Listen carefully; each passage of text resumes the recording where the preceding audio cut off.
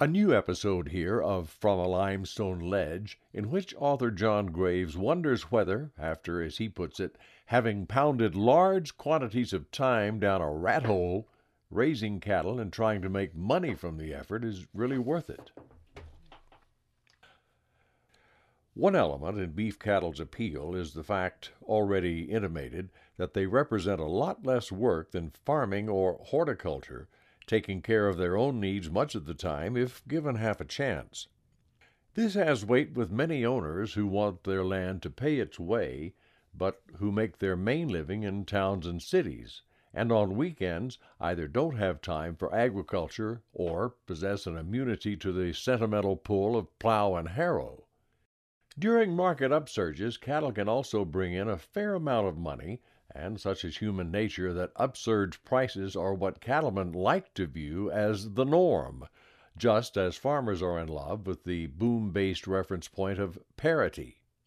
We are still in an upsurge just now, but unfortunately these joyous intervals have seldom lasted long, for when they begin, large numbers of erstwhile spectators jump in, buy overpriced breeding stock of whatever description with borrowed money, throw them onto leased pasture, and flood the market with calves as promptly as biology permits, driving prices back down again.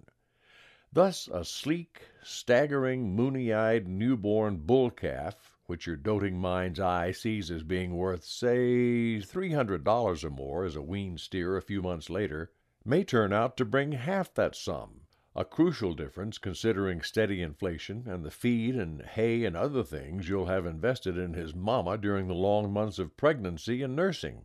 Sad to say, hardship ensues, whether small scale or large, and whether to high flyers or to the rest of us. Nothing illustrates better the main reason, the irrational one, for the 19-cow phenomenon than the fact that so many of us stay with cattle despite such setbacks. We like the damn things, and our real motivation has little to do with money or labor, but I suppose must be called romantic. Possibly the pull of the legendary Old West has something to do with it, for in the arteries of the purest romantics among us, cowboy blood pumps hot and strong. Big hats and sharp-toed boots are common attire in regions where 40 years ago their wearers would have been laughed back into brogans and farmer-style caps. And on full many a 160-acre spread on Saturdays, lariats of nylon hiss through the air, and trail drivers born too late for the trail whoop yee-haw as they pound along on horseback behind high-tailed fleeing kine, making them as wild as deer. But the majority of us, old Westerners at heart or no, do things with less flamboyance, mainly because this is easier on both the cattle and us. Some are highly progressive and thoughtful about the matter of management, perhaps lately graduated from some evening college course in animal husbandry and loaded with data on the protein content of various feeds, artificial insemination, calf gainability, and pregnancy testing. Others, maybe most, have read a few books and watched the way other folks do things and get along on that, and still others cling to casual methods, right or wrong, picked up in rural youth. A few happy-go-luckies engage in hardly any management at all, letting the beast run nearly wild within their boundary fences to multiply or die, and every once in a while, by one means or another, gathering up calves and selling them. And another contingent, gamblers at heart, keep no breeding stock but buy steers and heifers small and sell them large, at a profit if they're lucky. Thus, clearly, unless a 19-cowman's proclivities get him slantwise with some local SPCA chapter or cause him to lose so much money that he goes broke, there's wide flexibility as to how much he needs to know and what he does with his cattle. There's also a rich variety of breeds from which he may choose, the old Herefords and Shorthorns and Anguses, Brahmans, and genetically stabilized Brahman crosses like Branguses and Santa Gertrudis and Beefmasters, modish newer exotics such as Charolais and Simmentals and Chianinas and Limousines, and quite a few other sorts ranging from Devons and Highlands to tiny Dexters. And in a day when hybrid vigor is a magic phrase, unstabilized crosses of every sort abound, whether planned with care by breeders who knew what they're after in terms of shape and size, or achieved less studiously by someone who just dumps a bunch of varied cows into a pasture with some sort of bull and occasionally comes up with results that would appear to have been flown in by jet cargo plane from Maasai land. The ancient and tough and wily longhorn has its partisans, and some owners even edge away from the genus Bos into things like buffaloes and beefaloes and exotic game animals. And each and every one of the creatures I've named, and a good many that I haven't, possess distinctive qualities of physique and psyche which some human beings will admire and swear by, and others will just swear at. Small-scale beginners are often advised they'll do best to specialize in costly purebred registered beasts of whatever ilk, since the calves will be saleable at premium prices as heifers or bulls to other breeders, who, the theory implies, will come flocking around checkbook in hand without even being asked. This can be true enough in time if the beginner in question knows or quickly learns a good bit about genetics and conformation and artificial insemination and such things, maybe wins some prizes at livestock shows or builds his herd reputation, maybe wins some prizes at livestock shows to build his herd's reputation, and builds his own by scrupulous attention to records and frank dealing with buyers. But not all of us are that fond of intricate record-keeping, fuss and feathers, and the very special perfectionism and politics of the show ring. And there are some other difficulties with purebreds as well, especially in the rough country where some of us run our herds. Living at one end of your place, you often find it hard to know precisely what's going on at the other ends, and hard also to keep fences in perfect repair at places where they cross streams and gullies. One visit from a neighbor's off-breed bull can wreck a purebred's operation purity for a year and reduce the calf crop's value to whatever a country auction ring determines it to be. And the young bulls you're keeping for sale to those eager buyers can wander too, messing up lineage records. Hence, registered stock is not for everyone, and most of us settle for something less expensive and less prestigious, like my Great Angus's, maybe keeping purebred bulls with them year after year so that the quality steadily improves even if the pedigree doesn't. We find them good to look at, though increasingly with time we're nagged by an impulse to get a bull of another color and produce some of those bouncing, hybridly vigorous mongrels that consistently bring up to a dime or 15 cents a pound more at sales than good calves of straight British breed, even if we don't like their looks. Having made a little money on cattle in certain years and lost some of it back in others, having worried over an uneconomic small herd through droughts and bad winters with an intensity that would have been more wisely saved for life's main problems, having been kicked, butted, stomped, and run up corral fences countless times by number 39 and others of like temperament, having pounded large quantities of time down a rat hole over the years in the maintenance of this grudging place for bovine use, and having liked just about all of it, at least in retrospect, I'm still fond of cows and of tending them, and am sometimes puzzled, along with other devotees, to find that everyone everywhere doesn't feel the same way. My original 8 heifers have all gone down the long trail to McDonald's, the last of them just this year at a quite advanced age, but I remember them well by looks and traits and names.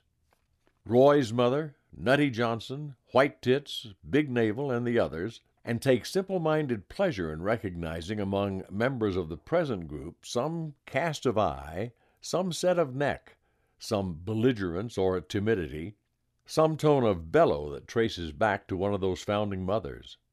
I can't even work up any shame about the fact that such things matter to me, nor do I really much care what it was that caused them to matter to me in the first place, whether the romance of the West or osmotic absorption in youth of the basic Texas myth of ranches and ranching, or a memory derived from the collective unconscious of some Neolithic herding time when human life was pretty carefree. And while I still may manage to break loose from cows one of these years, I know already that if I do, I won't regret having expended time and energy on them. Because it seems to me there's something I needed to know about, and in a day when knowledge that you don't need comes washing in on your brain in waves like surf, it's good to have a little that you do. I'm not talking about practical needs any more than most other cow people are, even when they think otherwise. Few of them, at any rate, have trouble in getting the point of an aged joke, maybe Neolithic itself, that's reshaped and recirculated from time to time. In one version, it tells of a leathery West Texan who has fought all his life for a minimal living on a few sections of caliche and stones, but now has been blessed with a couple of $1 million of unexpected oil money. When queried as to what he intends to do, he reflects for a moment and says, "No, I ain't headin' for Las Vegas and all them naked floozies. I ain't going to buy me no Cadillac neither. I figure to do something different." "You do?" say his questioners. "Hell yes," he says. "What I figure to do is just ranch and ranch and ranch and ranch till every damn last cent of that money's all used up." Chapter 9 is entitled A Few Words in Favor of Goats. Goats undoubtedly matter to more people in the world than Texans do, but in general, Texans themselves don't know or care much about goats. It is possible to consider this peculiar in light of a couple of facts. First, the state can be regarded in one sense as a sort of northern outpost or cutting edge of Latin American civilization, and Latins, whether on home ground along the Mediterranean or over here, are among the world's goat experts par excellence. But all that this lore boils down to for most Texans, including, I fear, most modern Texas Latins, is an occasional expensive restaurant encounter with suckling kid, known as cabrito, and maybe a remembrance of the good stout fibrous goat cheese, pale in hue, that used to give enchiladas and chiles rellenos their whang. Seldom seen now that even Mexican cooks have gone down the primrose lane with craft. Furthermore, we Texans have within our boundaries, or had until just lately, one of the world's great concentration of goats in the big herds of long-haired Angoras that thrived on the live oak and other hardwood scrub of the Edwards Plateau and similar limestone regions. But despite their numbers, over 4 million strong at their peak in the 60s, I suppose the Angoras were never a big part of most Texans' consciousness, restricted as they were to some fairly lonesome parts of the state, and usually hidden from the eyes of motorists by the brush in which they browsed. More than once, when traveling with city friends, I've heard them referred to as sheep. The herds shrank hugely. Most were shipped to Mexico for meat, when mohair fell out of fashion and the market collapsed. Although mohair's vogue and its price have lately come back strong, ranchers caution about further fluctuation as well as about other factors such as predation, chiefly by coyotes and dogs and hybrids thereof, has kept hair goats from regaining their old status. Much of the world's mohair is now produced by South Africa, and when you see goats on the plateau and roundabout, they're just about as likely to be of the tough, unhairy, common sort known as Spanish. Both kinds control brush and furnish kids for barbecue, and both are the subject of a considerable body of ranchers' folklore involving mainly their ability to get out of where you put them into places where they're not supposed to be, such as grain fields and neighbors' pastures and highway median strips. If you want an adequate goat fence, one story goes, you build it as tight as you can with close-spaced posts and lots of upright stays and all dips in the ground beneath the wire filled with rocks or stumps or something. Then you wait for a big rain, and if the fence holds water, it'll hold your goats. Another tale describes a scientific experiment conducted at Texas A&M wherein 3 goats were stuffed into a steel drum which was then welded shut. When it was opened a week later, 1 goat was dead, another had screwworms, and the 3rd one was missing. When we used to keep a good-sized herd of Spanish goats here on our place, A few of each year's crop of weanling kids, newly independent and capable of squeezing through holes impassable to their parents, would form a teenage gang that ravaged the neighborhood. Since they usually came back, and there isn't too much to ravage in these rocky hills, problems resulted only when they tried to return home through a part of the fence that had no holes in it, or when they got far enough afield to discover somebody's yard shrubbery or vegetable garden. The resultant telephone calls, beginning most often with, "Are you missing any goats?" were not invariably friendly in tone. Sometimes the tales and the folklore have to do with goats' horrible susceptibility to predation, and most are not very funny. An early traumatic episode in my administration of this place came one January when, inspired by experimentalism and ignorance, I elected to leave 40 or so Spanish goats in a rough hill pasture to kid. The foraging nannies would then stash their dozing toddlers in high grass as deer do fawns, but fawns stay in place very quietly until their mothers come back, whereas the newborn kids, waking hungry alone or in their twin pairs, would begin to shrill and squeak and would bring on themselves the rapt attention of furred gourmets of various types. By the time I and my wife and a helpful neighbor had gathered up such little ones as we could find and had hustled them back with the mamas and the berefts and the still pregnants back to the home pasture, 19 kids were left out of perhaps 35 that had greeted life just in the past few days. Nor had I managed to find and wreak vengeance on one single member of the opposition. All I found in my armed wanderings were a few bobcat and big coon tracks and some small, bloody, ragged remains when the buzzards hadn't beaten me to them. The appreciation of cabrito is widespread. A generation or so ago, in harder but more easy-going times, goats were known and taken for granted by a good many more Texans, and for that matter Americans, than know anything about them today. They existed even in cities, sheltered by crusty codgers in backyard sheds, and sometimes tethered during the day in vacant lots or out among roadside weeds. Scrub milk nannies, for the most part, with an occasional aromatic billy kept for propagation, they soothed many an aging or unquiet stomach with the rich liquid from their udders, furnished roly-poly manure for garden compost, and kids for delicate meat, gave jesters a focus for worn boffo humor concerning tin cans and old inner tubes, and grateful tumblebugs, and developed evil tempers under the teasing of small boys, including me. Without ever being what you might call chic or even reputable, they hung on. But affluence is even harder on goats than it is on human picturesqueness and the unreal, increasingly homogeneous glitter island of time that urban Americans have lately been inhabiting. There's not much place for subsistence livestock, which is what goats fundamentally are. Public opinion and the public nuisance laws that reflect it have turned against them and other such creatures, and you usually have to go out beyond a city's limits to its unzoned, often unincorporated fringes to find any goats at all, and not many even there. Milk comes less arduously, though not cheaper in cartons, and there has been among us a dwindling of stubborn country-bred old folks who cling to subsistence ways. If city vegetable gardening, based on poison fear and anger at market prices and quality, is on the boom these days, city goat-keeping has not been following suit. Farther from cities, though, goats are in pretty good shape, and I'm not talking about big ranch herds.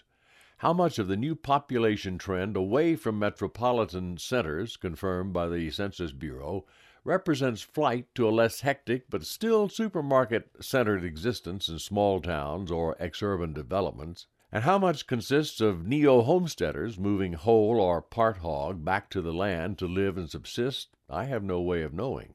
But in a time like ours, when many view the urban future quite dimly, there are notable members of these latter, from young to medium-old in vintage, searching out their destined 2 or 10 or 20 or more acres, building a house or refurbishing an old one, laying out gardens and orchards, learning to grind wheat and corn for bread, and maybe to ferment their own beer and wine, training and preparing for tough times if they come.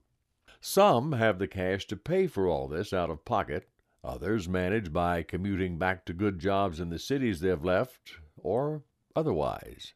As often as not, their plans include livestock, preferably in small numbers and not too daunting in size. If they have in mind producing their own milk and butter and cheese, goats are made to order for them. Hence, in the past few years, there's been a solid little boom in the breeding and sale of pedigreed dairy goats and a rocketing of their value. Breeders of good reputation with some show champions in their herds are asking and getting up to $400 or $500 for 4-month-old weaned doe kids, doe and buck in this more genteel goat world having supplanted the old vacant lot terms of nanny and billy. Americans like to go first class, and these goats definitely do have chic, at least in given circles. If they're willing to pay that much for a young beast that won't be productive for another year or so, as much as a first-rate milk cow would cost, the clear inference is they most specifically want a goat. It was not always so in rural America. The traditional American family farm, the sort of holding people went to frontier to stake out for themselves until the frontier reached country too dry to sustain traditional farm life, had little use for goats, but relied instead on cows, of which the classic types were the big-eyed, sweet-breathed Jerseys and Guernseys and Ayrshire, beloved of children's book illustrators. There were some reasons for this. For one thing, most of those farmers' ancestry traced back to the British lowlands and North Europe, where cow's milk cultures prevailed. Another reason was great big families. You need a fair group of people and a couple of pigs besides to do justice to the 3 daily gallons or so that a good milk cow can yield. And still another was the prime land that characterizes, or did before old-style agriculture chewed the topsoil from so much of it, farms in the eastern United States. For the milk cow is a good land animal, faring and producing but poorly in deserts and semi-deserts and mountains and the earth's other reaches of marginal and submarginal soil, whether shaped by climate or man's abuse or both. Those reaches are the true stomping grounds of the goat, which can climb nearly anywhere and thrive on skimpy forage in places that would starve a cow or sheep. The names of the best-known breeds mirror such origins. Toggenburg and Saanen, both Swiss to start with, Alpine, Mercian, named after an Iberian province and the rootstock of most of the hardy Spanish goats of Mexico and South Texas, Nubian, even Angora for that matter. The Scottish Highlands cherish goats, as did Norway, the vast, high, arid places of Asia, the rocky parts of Ireland, and the lands along the Mediterranean after the ancients had worn them out. A well-established slander, which still crops up in forums like the UN, holds goats responsible for much of the ecological devastation in such places. This is resented aloud or in published form by goat people, including such luminaries as the late Scottish expert David Mackenzie, whose wise and whimsical goat husbandry remains in print as sort of a Bible for the whole clan. There's no question that goats out of control can do big damage, as they have on many small islands without predators, where breeding stock was turned loose 200 or more years ago by ships from maritime nations to furnish meat for future voyagers, R. Crusoe and his real-life prototype, Alexander Selkirk, having been beneficiaries of that practice. But in an area like the Mediterranean basin, for example, that indictment is flimsy.